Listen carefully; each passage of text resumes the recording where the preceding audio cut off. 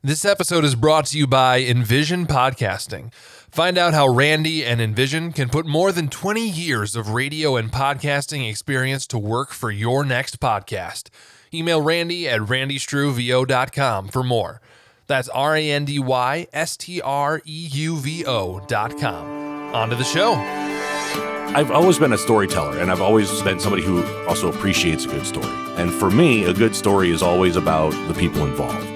I'm David Kelso, and you're listening to APC Presents, where I showcase independent podcasters from Northeast Wisconsin. Today, I'm talking to Randy Streu. Randy is a former broadcaster and currently operates freelance, doing voiceovers, podcast editing, and producing audio dramas. As an avid fiction audio listener and sound design aficionado myself, it was an absolute blast to talk to Randy. We talked about best interview practices, some of his current audio drama projects, and how to take care of your vocal cords, a very important thing for podcasters. I'm pleased to present Randy Streu. All right, thanks so much for joining me on the podcast, Randy. I really appreciate you taking the time out of your busy schedule. Oh, hey, thanks for having me. Yeah, so you are a full-time voiceover artist, freelance, podcast editor, creator, production, audio guy in general. Yeah, writer as well, and Add a few more things to the list. Add a few more things to that. Writer, just random gadabout, Paranormal activity tracker. Paranormal activity tracker. In between. Yeah. So Food critic. No, go ahead. Food critic? No. Oh, we'll talk about that. I'm bringing that back up later. Don't you worry. So why don't you paint us a quick picture of sort of your story, and I'll sort of ask some questions to hopefully fill in the gaps. My story. Man. Yeah. So where'd you grow up? I was going to say, well, I was born on a cold night in February of 1978. Okay, don't bring your writer mind too much into it, telling your story. One of my favorite intros for when someone asked me that question, I was born at a very young age. Yeah, that's right. I remember it like it was yesterday. No, I grew up kind of everywhere. I spent a couple of years in Ohio. We moved to Wyoming. Most of my childhood was spent in central Michigan, however. So, okay. Yeah, I'm going to leave out the irrelevant parts, I hope. So stop me if I start veering into crap that you don't need to hear. Fair enough. But we grew up in central Michigan, and I mean, like literally from probably 4 years old until I moved and went away to college. Yeah. And we had this oldies radio station that my dad would always listen to. Burke and Burns in the morning was the morning show. And then it was Johnny and Blondie after Burns left. But I would always listen to that with my dad. I mean, that was like the just this great time that my dad and I would have together, is listening to the oldies morning show. And, you know, it was the classic morning show before they decided that, you know, let's get more songs in per hour. Let's not let the morning guys do their thing. You know, before radio turned to crap, basically, we had Johnny Burke in the morning. And so like there'd be like maybe 2 songs an hour. Otherwise, it was just Johnny and whose co-host just BSing. Mm-hmm. And they had so much fun. And it just seemed like such a great time that by the time I got to college, I was like, yeah, you know what? I'm gonna go into radio. So that was kind of how I got into doing media. Yeah. In general, was listening to Johnny Burke with my dad and just deciding it just seemed like a lot of fun. And then as I was in college, and my parents were like, you know, well, you know, you should really have a fallback, blah, blah, blah. I'm like, classic yeah, all right.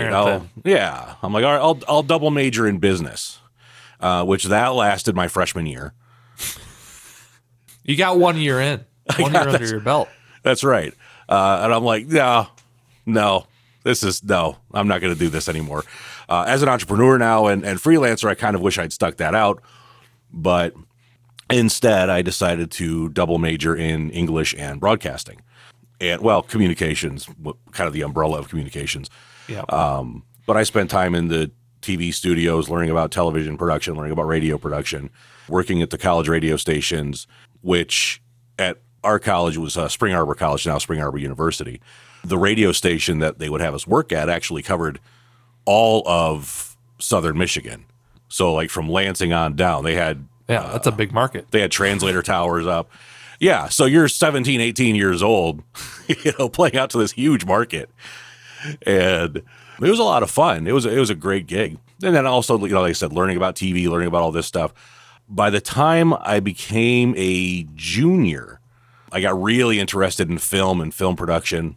And so I got together with a couple of other students, got together with a couple of professors, and we created the film studies major at Spring Arbor College. That's awesome. And which, by the way, is still now a fully accredited, full-on major at Spring Arbor University. So we kind of pioneered that, spent some time out in LA to finish that, and came back, started working for a corporate communication company, doing some video stuff on the side. Didn't really do radio again for about 10 years after college for whatever reason. But I always stayed in communications, which that was kind of the running joke, was that, hey, at least I have a job in communications. Most communication majors I know are working at McDonald's or selling, in a sales position somewhere. Yeah. Yeah. Just like me. That's right. Not just. Hey, I haven't sold my soul. I still do this. Hey, but you know what, though? After we moved from Michigan, we went to New York to live closer to my wife's family. Our first job there, I spent 3 years selling electronics at Sears before I actually found a radio station and went in and I said, hey, I've got some experience. I know how to do this. And this is a teeny tiny little town in New York. So they were just thrilled to have anybody with any experience show up to want to do this job. They had actually picked a guy they were going to hire. And they're like, holy crap, you've actually been behind a board before? And so they gave me the job. You can push a fader. Great. Yeah. Get out there. Get out there and do it.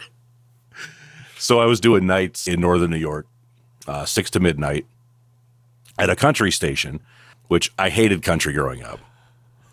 So what was that like, trying to be enthusiastic about country for 6 hours? Well, there was a good and bad about it, because it turned out I actually didn't have to do that very much until I got a different job. Because for whatever reason, because again, this is Podunkville, USA. This is practically Canada, New York. Okay. So Niagara Falls, kind of north right there. of Niagara Even Falls. there. Oh gosh. It's a 3-hour drive south just to get to Niagara Falls. Is where I was at. Oh gosh. Okay. So my show was actually the drive home show for the first 3 hours of the shift, and it was oldies, and I loved oldies. Yeah. As I think I mentioned, having I grown don't up, think you did, but having grown up on the oldies station, yeah, that my dad used to listen to, I loved oldies. So I spent 3 hours a day playing oldies to people who were obviously, probably 20, 30 years my senior. Going in and telling these guys all about their music. What? Did you grow up with this song? Yeah, exactly. And then we would play country music. It wasn't really an issue until I spent about 2.5 years at that station before I took over a morning show host position in Ogdensburg, New York. It was the biggest, the most popular radio station in that portion of northern New York, in St. Lawrence County, New York. We had about 40% of our listeners were actually in Ontario. The radio station was literally positioned on the bridge in the Port Authority building across the river from Brockville, Ontario. Okay. So, and I'm sure people commuted across the border on a regular basis, and so that was their station. Yeah, all the time. And it was their station. We had, like I said, about 40% of my listeners were probably Canadian. And I took over the morning show there and did that for, I think, 2 or 3 years, a few years, till 2012 anyway. Yeah. And that's where I had to really learn how to appreciate country music. And so to answer the question that you asked 5 minutes ago, I started by appreciating the artists themselves. As a morning host, I had the opportunity to do interviews with people and really get to know and learn a lot about these artists, and realize that, these are kind of regular guys that you could literally sit down and have a beer with. Just some of the most down-to-earth people doing country music. And I loved that. You're not gonna find too many pop stars where you literally feel like, you could give them a call and be like, hey, you want to go have a beer? And they'd be like, yeah, sure. But with country music, you always had that feeling. And so from there, I kind of learned how to appreciate the music. And I still have more of an affinity to older country music. outlaw country, stuff like that. I don't own any albums except for a few Johnny Cash standards because it's Johnny freaking Cash, and you should. You don't like music if you don't own a Johnny Cash. It's that simple. Well, I got to work on that. I'm getting a new vinyl player for my birthday, so I'll have to get a Johnny Cash. Yeah, but no, just through understanding the artist, I got to kind of have an appreciation of the music, and so I wasn't pretending the whole time that I enjoyed myself, which made it a lot easier when I had to go out there and MC live shows, trying to hype up the crowd. I didn't have to pretend that I liked their music to get them going. You could actually, so you could see sort of past the art to the human behind it. Right. And That's awesome. And that's one of those things that served me well going in. 2012, I accepted a position in Green Bay, Appleton technically, to The Family, which is a radio station serving Green Bay, Appleton, Oshkosh. And then they also had a kind of different sister station that ran South Central Wisconsin. And I took over the morning show here in 2012. Yes. And that sort of ability to humanize people, to really want to understand them. I got the chance to do a lot of interviews, which is still my favorite part of having that job in radio was interviewing people and just talking to people and being able to have those conversations and draw them out a little bit, maybe surprise them with a good question. Try and ask questions, have conversations that every other DJ in America isn't having with them. Right. So, what was your inspiration behind this song? Oh, shut up. Nobody cares. Go listen to every other interview that's asked that same question. Exactly. And so, that was, to kind of go in and dig a little bit deeper into the person and be able to talk to the person behind the music a little bit. And I always kind of loved that. And I always kind of loved being able to talk to my listeners, whether it was a one-way conversation, which is 98% of it, or the occasions in which they would actually call in, be able to have the conversations that way as well. So all of that's kind of a roundabout way. When I lost my job in 2000, what year is it? It's 2021. I want to say 2018, late 2018. I think I lost my job. Yeah. The stations were merging, and the guy who had my job in this North Central station was also the program manager for the entire cluster. And so he was going to take over the morning show for the whole cluster, leaving me kind of high and dry. So when I lost my job and I started doing freelance voiceover work, which my wife is the one who kind of got me into that. I had started doing some audio drama, which we can get to later, some audio books. And I called her and I said, hey, I'm at home, and at home I shall stay. And she said, what happened? So you've been doing the work from home thing before it was cool. Yeah. Yep. And she said, well, what happened? And I said, I just lost my job. And I didn't know why at the time. And there was some anger and some frustration there, obviously. But she was great. She just said, hey, look, you've been starting to do some of this stuff kind of on the side. You've got a lot of creative projects that you want to get done. She's like, maybe now is the time. I've got a good job. I'm getting paid well. Maybe now is the time to explore that and to really get into that. I said, well, I'm going to need to buy equipment. She's like, do it. So that's awesome that you can have that support for even when things seem to be a low valley. You can have that support right there with you to pick you back up. Yeah, absolutely. You said that you love being able to sort of hear those human stories and be able to connect with people. Can you think of a reason why that is? It's interesting. I've always been a storyteller, and I've always been somebody who, as a storyteller, also appreciates a good story. And for me, a good story is always about the people involved. The action is sort of peripheral. What the action does is that reveals who the character is. And so learning about people has always been really kind of interesting and exciting for me.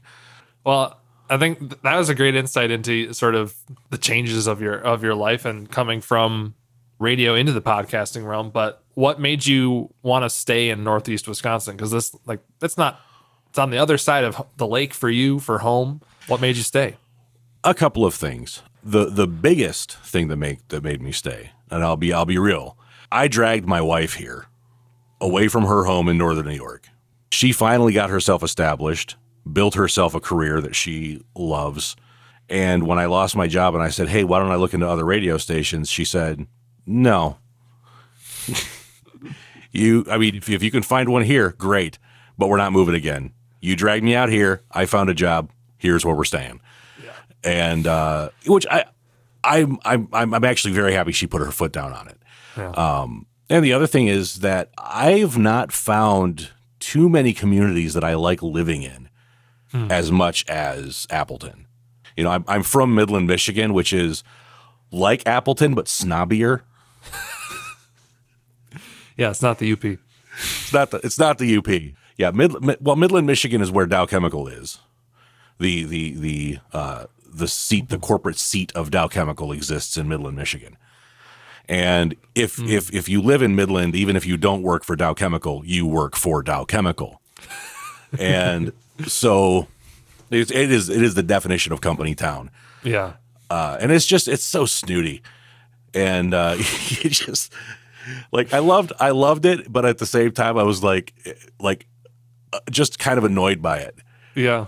Especially because it was it was snooty in the sense of being uppity. Like you look around the town itself and you're like, you know, you guys don't really deserve to think as highly of yourselves as you do. You know, whereas you come into Appleton and you've got this great arts culture, you've got this this great community that really does engage in and celebrate the arts, celebrate the entrepreneur, celebrate the person who thinks differently, and the community itself actually does that, and you can sense it throughout there. And yet somehow they don't seem to have that sort of intellectual snootiness, that you find in places like where I grew up. So I love that. You know, one of my favorite things. The first week I was here, I drove through and I went to a Taco Bell, and I've never gone to a fast food place where somebody seemed genuinely happy to serve me. Yeah, I don't think when I went to school in the Twin Cities, Taco Bell was, here's your taco. Yeah. And you were like, they're probably going back to take smoke a joint in the back room there and then come back and serve me my food. And I'm like, but if they were like, hey, welcome to Taco Bell, how can I take your order, kind of a thing. Yeah, it was great. You know, and it was funny because like everybody who for that first year, like if it seemed like everybody who, no matter where I went, if it was Taco Bell, Burger King, McDonald's, whatever, anywhere I went, it felt like they were auditioning for the radio. Hey, well, when you come on the other side of that broadcaster with that sweet, sultry voice of yours, I'm sure they perk up a little. They'd get on the little microphone and they'd be like, "Thank you for coming to." Good morning, Vietnam. Yeah, like I kind of want to tell you to chill, but I'm sort of enjoying it, so we'll just go with it. Yeah, it makes you smile, and they're hopefully smiling on the other end too. Yeah. I think Appleton has that great balance of everything because we have all of the arts, but there's a lot of value in the sports as well, and I think that we're not overinflated in the other things. And I've only lived here half the time that you've lived here, so okay, for 3 years. So I feel like I've gotten the same ideas or feeling out of it, which is why I want to stay here too. So you mentioned that you were a food critic at the very early on. Is it just Taco Bell that, you critique? I was kidding. But no, I'm more of a coffee aficionado, a beer snob, and I've been learning more about wines and whiskeys. So those are kind of more my speed. I love food. I have a huge appreciation of food, and I watch a lot of Food Network. Same. So I'm kind of the guy that, like, when I get into the kitchen, I'm going, okay, we're having macaroni and hot dogs. But then when I'm watching Food Network, I'm going, no, you don't use that much truffle oil, you moron. I've never touched truffle oil in my life, but you're using too much. Exactly. That's awesome. Where's the best place to get a beer in town? One of my favorites is Appleton Beer Factory. Not only do they have a lot of great beers, which they actually have my favorite canned beer, which is Butamore Black. Okay. I haven't been there yet, but I know you've told me about that before. Yeah, they brew it there. Butamore Black is one of theirs, and it's just a great black ale, and they have outstanding food that goes along with it. So, yeah, well, awesome. There's a little bit of Randy in a nutshell there. We'll have a quick break, and we'll see you in the next half. Welcome to the podcast Fast Class. This is check-in number 7. And if you're tracking with us in the class, you should be releasing your 3rd episode today. I'll give you some kind of hoorah speech next week to send you off into the unknown, but for now, you're a boss. Make sure to fill out the official sign-up form to be entered into the giveaway for the chance to win some free gear, a Shure MB7 microphone, and some sweet studio headphones. Link in the notes. Back to the show. Now we're going to talk about podcasting, all things audio. We got a little bit of your story, Randy, of how you sort of got into audio with your listening to oldies station with your dad. But now we're in a new era of audio. We're in the on-demand. How do you like doing all of your audio recorded now instead of live? I like it a lot. As a podcaster, I sound a lot more intelligent as a podcaster than I ever did as a broadcaster, because I get to edit myself, which is fantastic.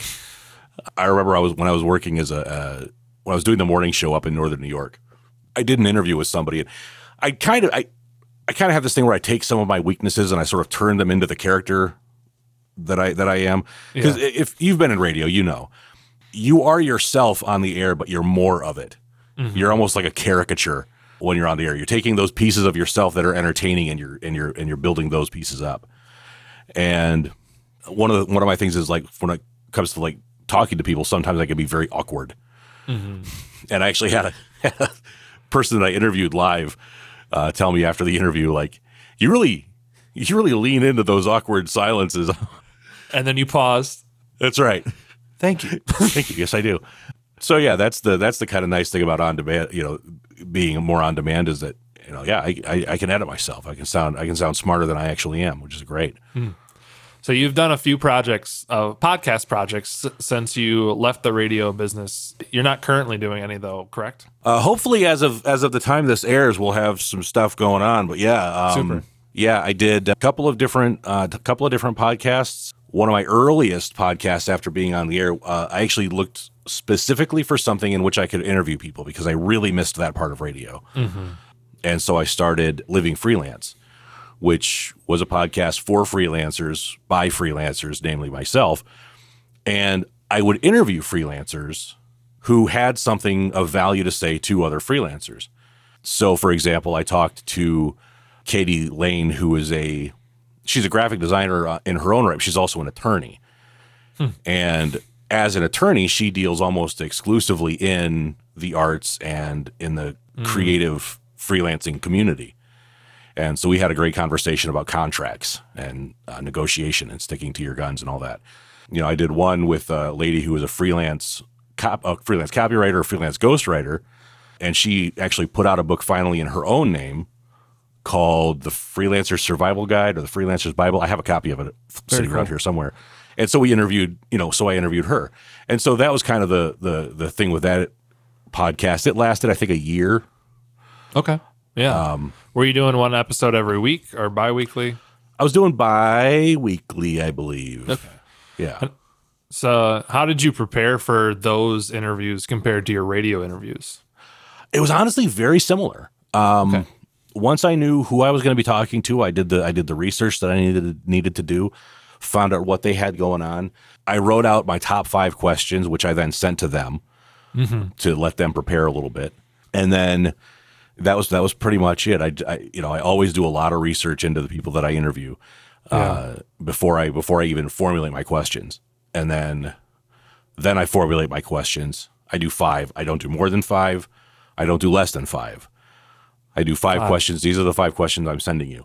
And the reason I do that is because I'm actually preparing for a 60-minute interview, a 45 to 60-minute interview, knowing full well that each of those 5 questions is going to have their own little rabbit trails, is going to have other questions that I can ask about them if they're asked correctly. And the nice thing about that is I spent 15 years learning how to ask questions correctly to develop a conversation. And then that's the other big thing is that when I interview people, and I tell them right up front, this is not going to be a Q&A session.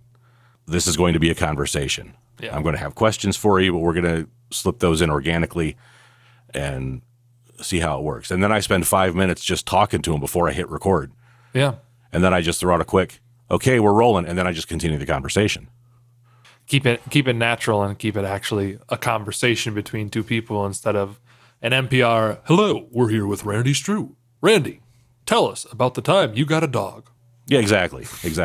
Not those kind of things. So, like, how do you ask those questions that may not, because we sort of touched on this earlier, like not just the what inspired you to do this, but how do you find those questions that haven't been asked before?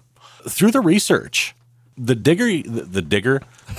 deeper you dig into somebody's life, the more you find out about them. And the more you find out about them, the more questions you can ask. So I talked to a singer who released a book, and part of her book was how she got into, a little bit of alcoholism and things like that. And she was very open about it in her book. And so, I was able to kind of bring that around and say, you mentioned how you kind of became an alcoholic and this and that. You also fell away from the music scene for a while. Can you talk about what that journey was like, realizing that you had a problem and needed to step away, and then realizing that you were well enough to come back? How often do you think that the interviewer fills that sort of therapist role almost with helping people analyze themselves? Is that something they should do? Or is that something that should be left up for the listener to decide? It needs to be carefully done. It needs to be done with a mind of, and this is one of the reasons that I release my questions in advance, so that I can tell them, hey, we're going to go here. If you're not comfortable with that, this is when you let me know. You can also get advanced notes from their agent or whoever their representative is, or from the artist themselves, or from the interviewee themselves, to say, these are the things I'm not going to talk about. These are the things I will talk about. Right. But, for me, somebody's doing you a favor by being on your show. It doesn't pay you in any sense to go after them, to surprise them, to shock them, to confront them. Because ultimately what I want from them is to enjoy the experience and to maybe want to come back someday. And also people who hear the interview, who I might want to be interested in interviewing down the road, I want them to feel comfortable. Like, okay, this guy's not going to attack me or come out of left field. I have some things in my past, or there's things that have been out in social media. I'm not here to be I'm not here to be a yellow journalist. Right. I'm here to get to know more about you and tell my listeners more about you and to give you a platform and help you share your story.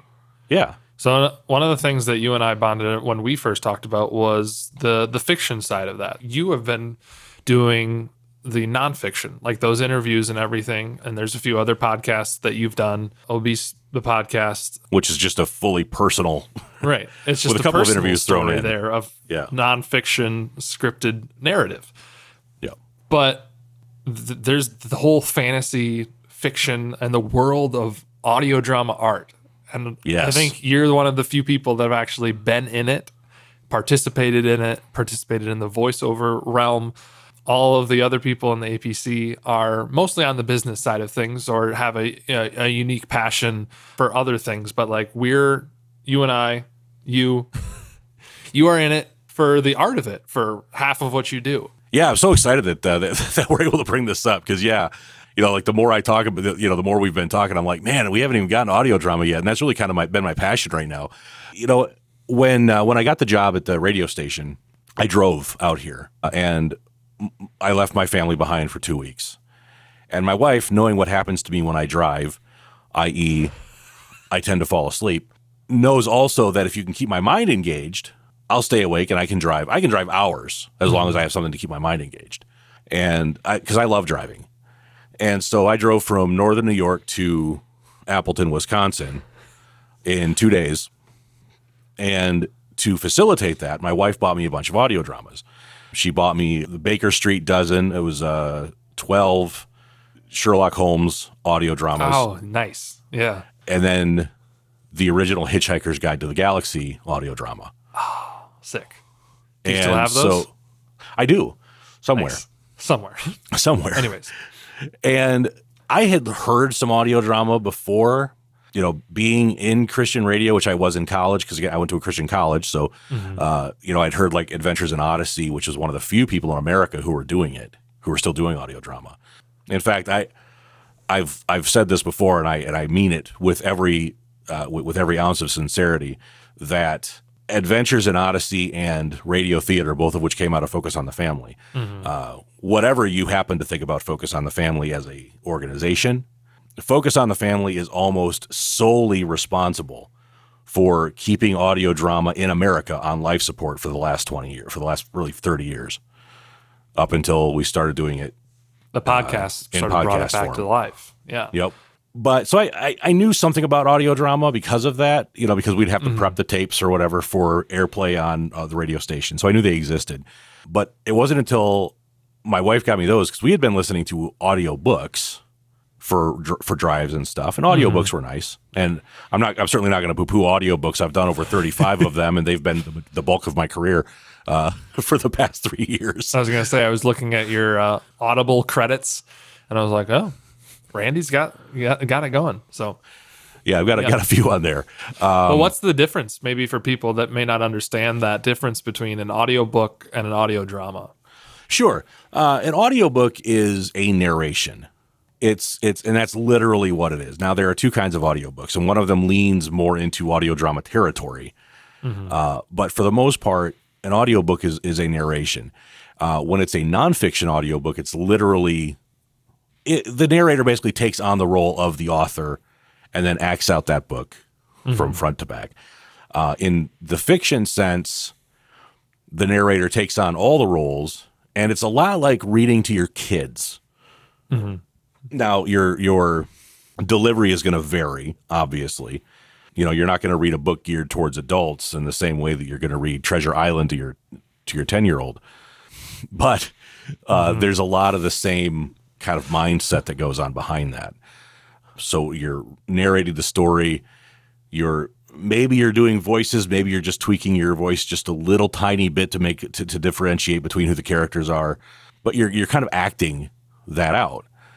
In an audio drama, it's really a movie or a TV show taking place in your mind. And what we're doing is we're supplying the soundtrack. So you've got music, you've got sound effects, you've got a multitude of actors taking on the roles and really using that medium to tell the story. It's literally watching a movie or a TV show without the video. Yeah. How, as a writer, does that change for you then? You started in film, so you knew what a visual would look like. What is that gap?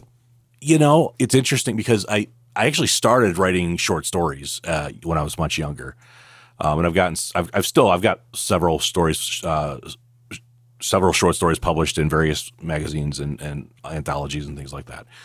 And what I've noticed, basically, what you're doing is you're taking what you see on the screen, you're taking these visuals, and you're turning them into audible cues. And you kind of have to look at it like short story writing or novel writing, where here's a set of what happens. Now, how am I going to translate that, knowing that people are just going to listen to this? And a lot of that doesn't even come necessarily in the writing process, but in the sound design process afterwards.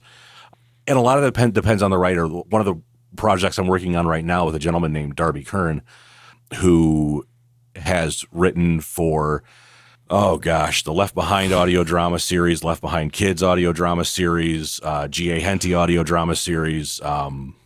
There's a new app called Aspire. He's written some stuff for the Aspire app. He and I are co-writing The Watch together, which is our new audio drama that we're working on. Yeah. Why don't you tell us a little bit about that? Oh, yeah, sure. But yeah, the point with Darby, finish your point, is that he will write out the action in the script, and he might put in a couple sound effects here and there, like if we need gunshots, obviously, bang bang, those are important, bang bang, whatever. But he'll put out the action, and then he'll leave it up to the sound designer to make that come alive. So it doesn't necessarily even show up in the script. We just let the sound designer know, hey, this needs to show up somehow. So that's the scripting of that. Yeah, work your art and your magic as the sound designer. And Right. have you which ever on the what? done the sound designer role? I have. My very first audio drama, which only part 1 is available anywhere, and I'm probably going to pull it so I can do the rest of it and do it upright, because I've actually recorded the entire thing, and I actually produced it while I was working at the radio station. It was called Shoe Fly, and it was based on a short story that I had written and had been published in Adam Jack magazine, and it was about an apocalypse brought about not by zombies or a deadly disease, but by mutated houseflies. Classic. Yeah, oh yeah, classic. Oh, that old trope. Yeah. And that was my first real foray into doing sound design. And I took it seriously. So I wanted to kind of play with some things that they weren't really doing yet. And I was doing it all through editing. Now, especially like binaural sound design, which is a thing now, and all this other stuff, they'll do that in the recording process. But I wanted to play with it just using I was using Adobe Audition, and I wanted to play with sound design using Adobe Audition. So I have a scene where there's a single house fly buzzing around your head, and so I've got it panning from left to right in your headphones, and fading out as it goes behind you, and fading back in as it goes to your left ear, and all this. I've got a giant swarm of flies coming in, and it does the same thing. It starts in your left ear very quietly. And as it starts to fill your left ear, you start to hear it in your right ear. And then it's just your entire headset is just filled with the sound of flies. And then they fade out the same way they faded in. So I do have some sound design, but the guys who are doing it professionally are like, these guys are Picasso and I do stick figures. Yeah. There's a gentleman named Todd Bastide. He works out of Gap Digital in Wheaton, Illinois, and we've worked with him on some various things. There's a Robin Hood audio drama available, and he did the sound design on it. And he was mentioning how he did the arrows, and he said each arrow from each bow has its own character. And so he said, for this one, I took the sound of an arrow. This is how I got the twang. This is how I got the whoosh. As it zips through, I also layered in some sounds of like wind and bees and like all this random crap that you wouldn't even think about. Yeah, throw a screech in there somewhere, but tune it down just enough so it's just barely audible. So it's just like it adds that character to it, and that's where it's like becoming a master of the craft, kind of a thing. Absolutely, because that's the thing. Like you don't have the visual, so to put the right visual inside the person's head, it's all about sound design. Yeah. And so there are guys who are really masters at it. I am not that person, and I don't want to be. I don't have time for it. But I wanted to mention that we were talking about the watch. Yeah. Our sound designer on the watch is a guy named Micah Touche, who is a brilliant award-winning sound designer in his own right. Yeah. And we're very, very fortunate to be working with somebody of that caliber for the project. Very awesome. And I think we sort of went back to the technical stuff. So what is the watch about overall? Okay, so the watch is a police drama. And what had happened was I had gotten this idea, and I don't remember why, but for some reason I was in my car and I heard a last call. I heard an end of watch call. Now, if you don't know what an end of watch call is, when a police officer dies, at their funeral, they'll do an end of watch call where they will give out the officer's name, shield number, car number, whatever it is, as though they were trying to contact him. And then they'll, no response from such and such is 10-7, which means that they're dead or they're out of range. And then they'll sort of eulogize them. Officer so-and-so ended his watch on January of blah, blah, blah. So-and-so, yeah. And it was just such an impactful moment as I was listening to it. And there was even the dispatcher who was reading the end of watch call. There was a hitch in her voice as she was doing it, very emotional. And I'm sitting there driving going, you know, you can't make me cry. Tears make the road disappear, you know? I need to see. And it was such an affecting moment and just such a beautiful sort of moment in its own way. And so that idea kind of stuck with me. And I thought, you know, I would love to do a police drama called The Watch. Yeah. And my friend Darby, who I mentioned, I had done a project for him called The Jake Muller Adventures Unidentified. I had played one of the characters. He came to me and said, you know, I really want to do something where we can kind of give you a starring role and really showcase what you can do. And I said, well, I've got this idea for a police drama called The Watch. And it just so happened that we were driving 2 days to a conference. Yeah, SonicCon. SonicCon, yeah. The audio conference. The family-friendly audio drama conference. That was the first one. The second one's happening this year. Oh, sick. And I'll be back. But so you're on your way there. So we're on our way there, and we're just talking about it and just shooting ideas back and forth. By the time we got there, we had the idea almost completely fleshed out. By the time we got back, we had the bones built. We knew where we were going. And the pilot came together in a matter of days, Nice. really. And once we had the pilot together, we then went through it, and I think it took another couple of weeks to tweak it. We sent it to our technical advisor, who is an actual Milwaukee City police officer, because the Watch is set in Milwaukee. Yeah. Do a nice local story. Absolutely. So we sent it to our technical advisor, who had some tweaks and things like that, sent it back. We dealt with all of that. So The Watch follows 3 cops, a police detective, a dispatch officer, and a beat cop, as they kind of go through their lives and sort of deal with the conflicts that arise between job and personal life. Mm-hmm. What sort of ties all of the characters together? You're following these 3 characters with their each individual stories. What ties all the stories together? It's a weird kind of just a friendship that they have. The cop and the beat cop and the dispatch officer went to school together. And they became friends between them and another cop. And I don't want to get too much into the story of what ties them together, because we're going to answer a lot of those questions at the end of the pilot episode of The Watch, which we're still putting together and will hopefully be out very soon. So this is going to release midsummer, late summer. Hopefully. So hopefully The Watch may be out already. If not, go follow Randy wherever he on the internet and be on the watch for The Watch.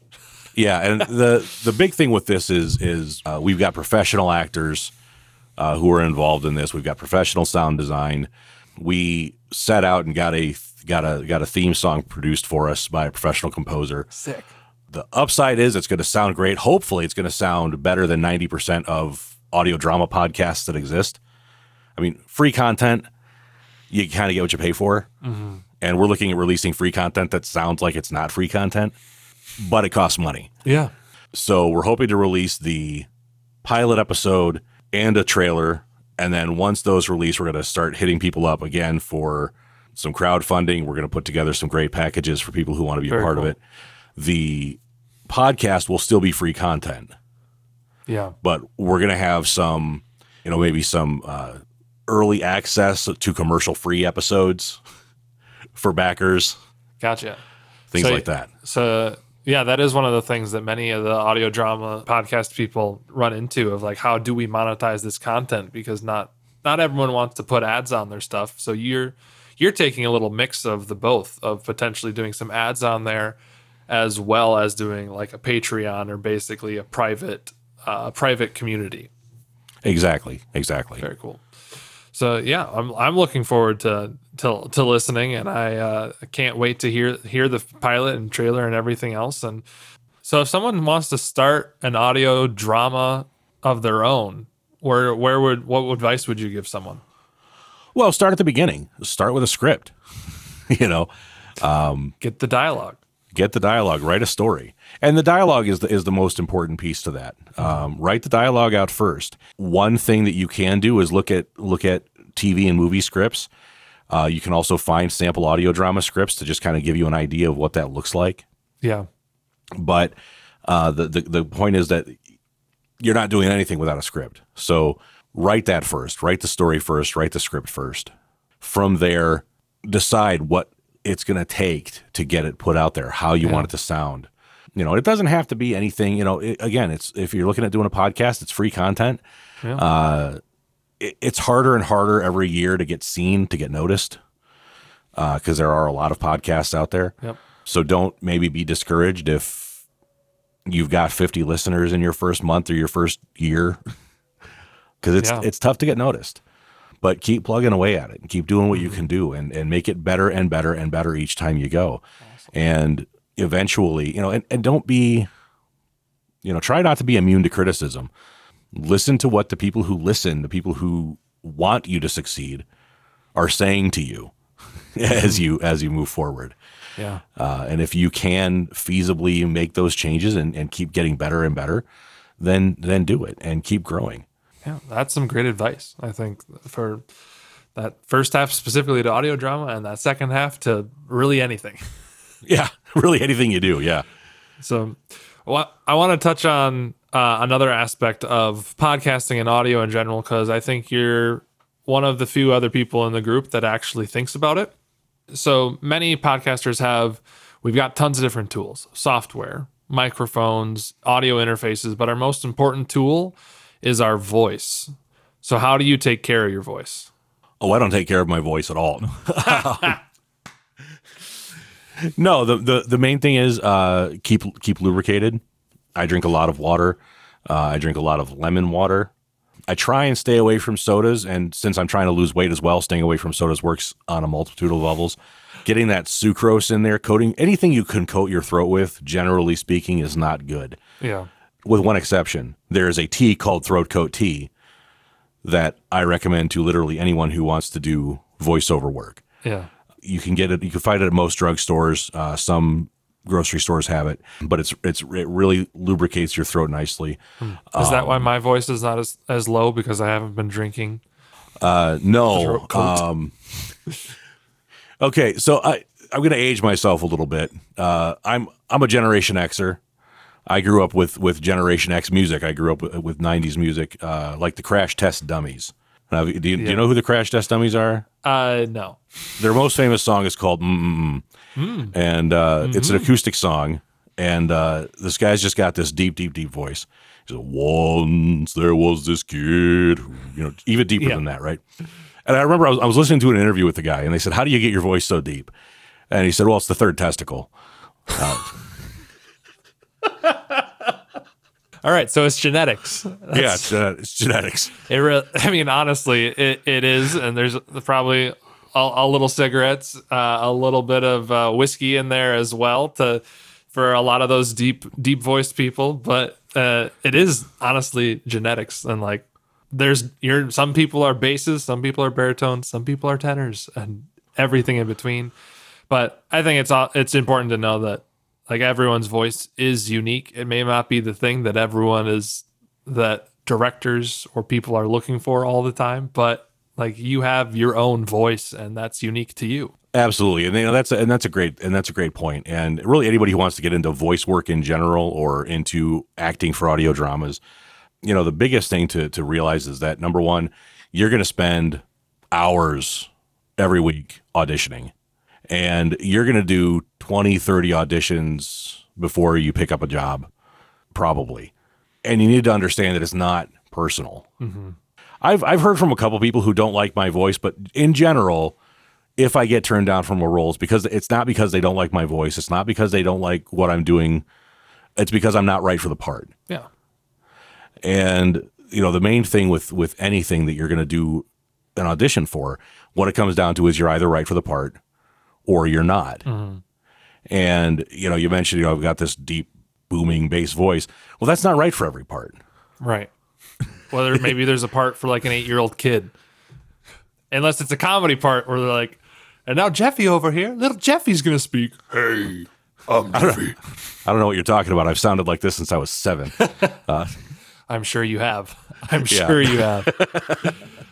Do you have any warm-ups that you do before you go into an audition or an interview like this that you're just to prep your voice? I'll do different vowel things. The main thing you want to do with any kind of vocal prep is to loosen your lips. That's, to me, more important than warming up your voice. Your voice is what it is. Keep it lubricated, treat it well, and it will serve you. Where you get into problems is when you start mumbling, when you start failing to articulate. Mm-hmm. So I always tell people, use consonants, use, rubber baby see, can't do it. Rubber baby buggy bumpers, red leather, yellow leather. Irish wristwatch. Irish wristwatch is a good one. Gotcha. Yeah, but tongue twisters are great because the point is that you want to get your mouth to do what you want it to do when you want it to do it. Yeah. And there are, and by the way, I don't care who you are, you're going to come across sentences where you're going to redo those sentences 18 times. I don't care how prepared you are. It's just, there are forums I belong to on Facebook where we literally have a tongue twister of the day of just somebody, something that somebody had to read that for whatever reason, they just could not get their lips and tongue around it.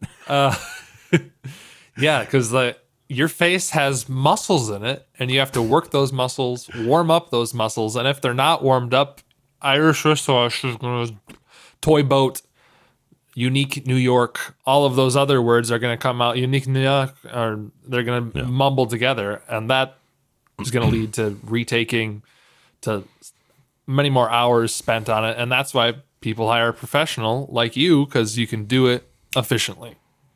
Yeah. And by the way, you mentioned unique New York, and I mentioned red leather, yellow leather, and all of those. Don't just say them, sing them. These are all things that you learn in choral classes, choir classes, music classes. It's not just unique New York. It's unique New York, unique New York. You need unique New York. You're singing it, and you're going up and down with your voice. And that's just as important, because if you are in a monotone, I don't care if you have a deep voice, if you have a higher voice, if you can't change pitch, if you can't alter the dynamics of your voice, it's not going to sound great. Mm-hmm. Whether you're doing a podcast, maybe especially if you're doing a podcast, you need to be able to deal with the dynamics of your voice. You need to go up. You need to go down. You need to get louder and quieter. Because if you just talk like this, it's going to sound like you're reading, and nobody is going to listen to you for longer than 5 minutes. Even if it is for a comedy bit of a monotone thing. But and that all goes into what you do as a voice actor for audio dramas, for everything else. So I appreciate the quick little class that you sort of took us through. Yeah, certainly. Varying speed, by the way. These are all, again, dynamics are so important because they can't see you. They're not looking at anything. Your voice is what is taking them through this journey. Mm-hmm. And so, you need to be able to dynamically guide them through that journey. Yeah, and so whether you're doing an audio drama where you're trying to step into someone else's shoes, or you're talking to someone else and trying to get them to open up, these are all really important tips and things that we can do as podcasters to be better. Yeah, there's a guy on YouTube who I cannot listen to. And I'm not going to say his name. He gets a lot of crap, rightfully so, I think. It's funny because the subject of his videos I'm actually interested in. I don't ever watch his videos because I cannot listen to the guy. And because he sounds like, and then you're going to do this. And then sometimes this happens. And one time this thing happened and it was interesting. Randy, I just want to thanks for taking the hour to talk about podcasting, interviewing, broadcast media, and sort of everything else in between, the art of the Fox Valley area. Is there anything else you'd like to add? No, I apologize, man. You have to sit down and edit all of this, and my mind goes 87 directions. So I know that, from experience, that this is going to be a mess for you to edit. And so, no, thanks for having me. I appreciate it. Yeah. You can just hear the molasses dripping off Randy's voice. Stick around after the credits to listen to a full-length trailer for the Watch audio drama And while you're listening to that, go follow Randy online and check out The Watch on Facebook at The Watch Podcast. The logo is a blue W on a white badge. Link in the notes for all that as well. They'll be starting up a crowdfunding campaign soon, so please be on the lookout for that. Your voice may not be as deep as Randy's, but it's still unique, and we want to hear it. Head on over to appletonpodcast.com for community support and resources to start your very own podcast and share your voice. If you do, you could win some free podcast gear. If you know someone in Northeast Wisconsin who likes to podcast, share this show with them. And if you've made it this far, please rate and review the show on Podchaser, or go to the nearest person and whisper at the bottom of your lungs your review in their ear. I'm David Kelso, your neighborly podcast nerd, and thanks for listening to this trailer of The Watch. Squad 1420, shots fired. See the caller outside 3860 Wamba. 1420, respond. 10-4, 1420 en route. Time to go to work.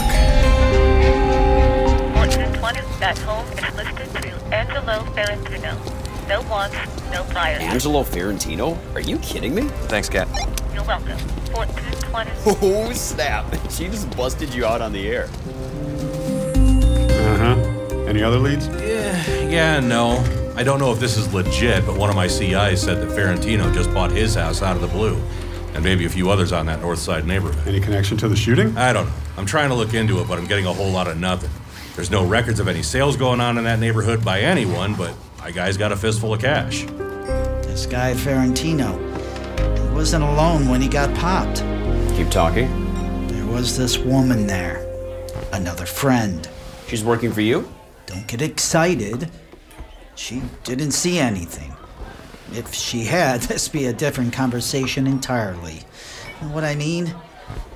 Anyway, she was there, but she wasn't a part of this.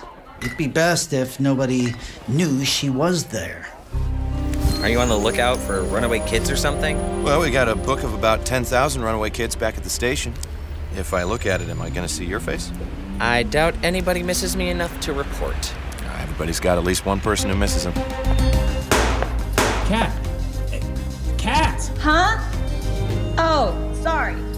Officer Headinga, what are you doing here so late? I usually get the range to myself. An argument? At what point did you hit her with a chair? It wasn't me, it was... The one-armed man? What happened? You get mad because you couldn't keep her happy? That it? It was self-defense. Thought you said it wasn't you. You got what I asked for? Who are you? Friend. I don't know you. Didn't say I was your friend. Who's this? Sergeant Rodasevich, Internal Affairs. Detective. Swell. He has a couple questions about the Ferrantino case. Why would Tommy go dirty? His parents left him some money and a house, so he's not hurting. He doesn't have any red flags in his past. I just don't see it. And James? Well, he's not Tommy, but I don't see any smoke there either. Right or wrong, my guess is some pretty bad stuff's gonna go down soon. Like I said, things aren't adding up. And you think James is a part of that? All I know is he hasn't been completely honest with me or anyone. He knows something he's not talking about. Yeah, I think you're right about that. Listen, just be careful you don't get hit by the shrapnel when this grenade goes off. Are you saying you know nothing about it? First I've heard. Thick as thieves, you guys. Why don't you take your accusations and your Gestapo tactics, roll them in a cone, and jam them? Lieutenant, you might want to get a leash on your detective while he still has a job. I'm gonna get to the bottom of this, and if I gotta take you down to do it, I'm gonna. I won't like it, but that don't matter. Get off me! Well, come on then. Lay hands on me, Jimmy, I dare ya. I don't care what your client wants. There isn't any law protecting realtor-client privilege. Yeah, I gotta get a warrant. I'm gonna make sure folks know it's your firm impeding a murder investigation. Fine, you do what you gotta do. Tor, I was talking to a witness. Well, you play bad cop all you want in the squad, but this is our home. Your language... I don't get to choose when a call comes in. Excuse me, you called them. We've talked about this. Work stays at work. Oh, yeah? Because the piles of kindergarten artwork all over the Davenport says different. You know what I'll be out in the garage. You and MJ, enjoy the rest of the day. I just miss us. So, no Dave again tonight? You know Mataloni. Now that he's flat-footing again, he ain't got time for us little people. Hey, be nice. He has a family, you know. Word is his wife isn't taking his return to active duty very well. We all got families. I don't. Hey, what about us? Don't worry, buddy. Your secret is safe with me. And now you're gonna do me a solid. And nobody will find out you were an honest cop. Dispatch to 1420. Dispatch to 1420. Unable to raise 1420. Rest in peace. We've got the watch from here.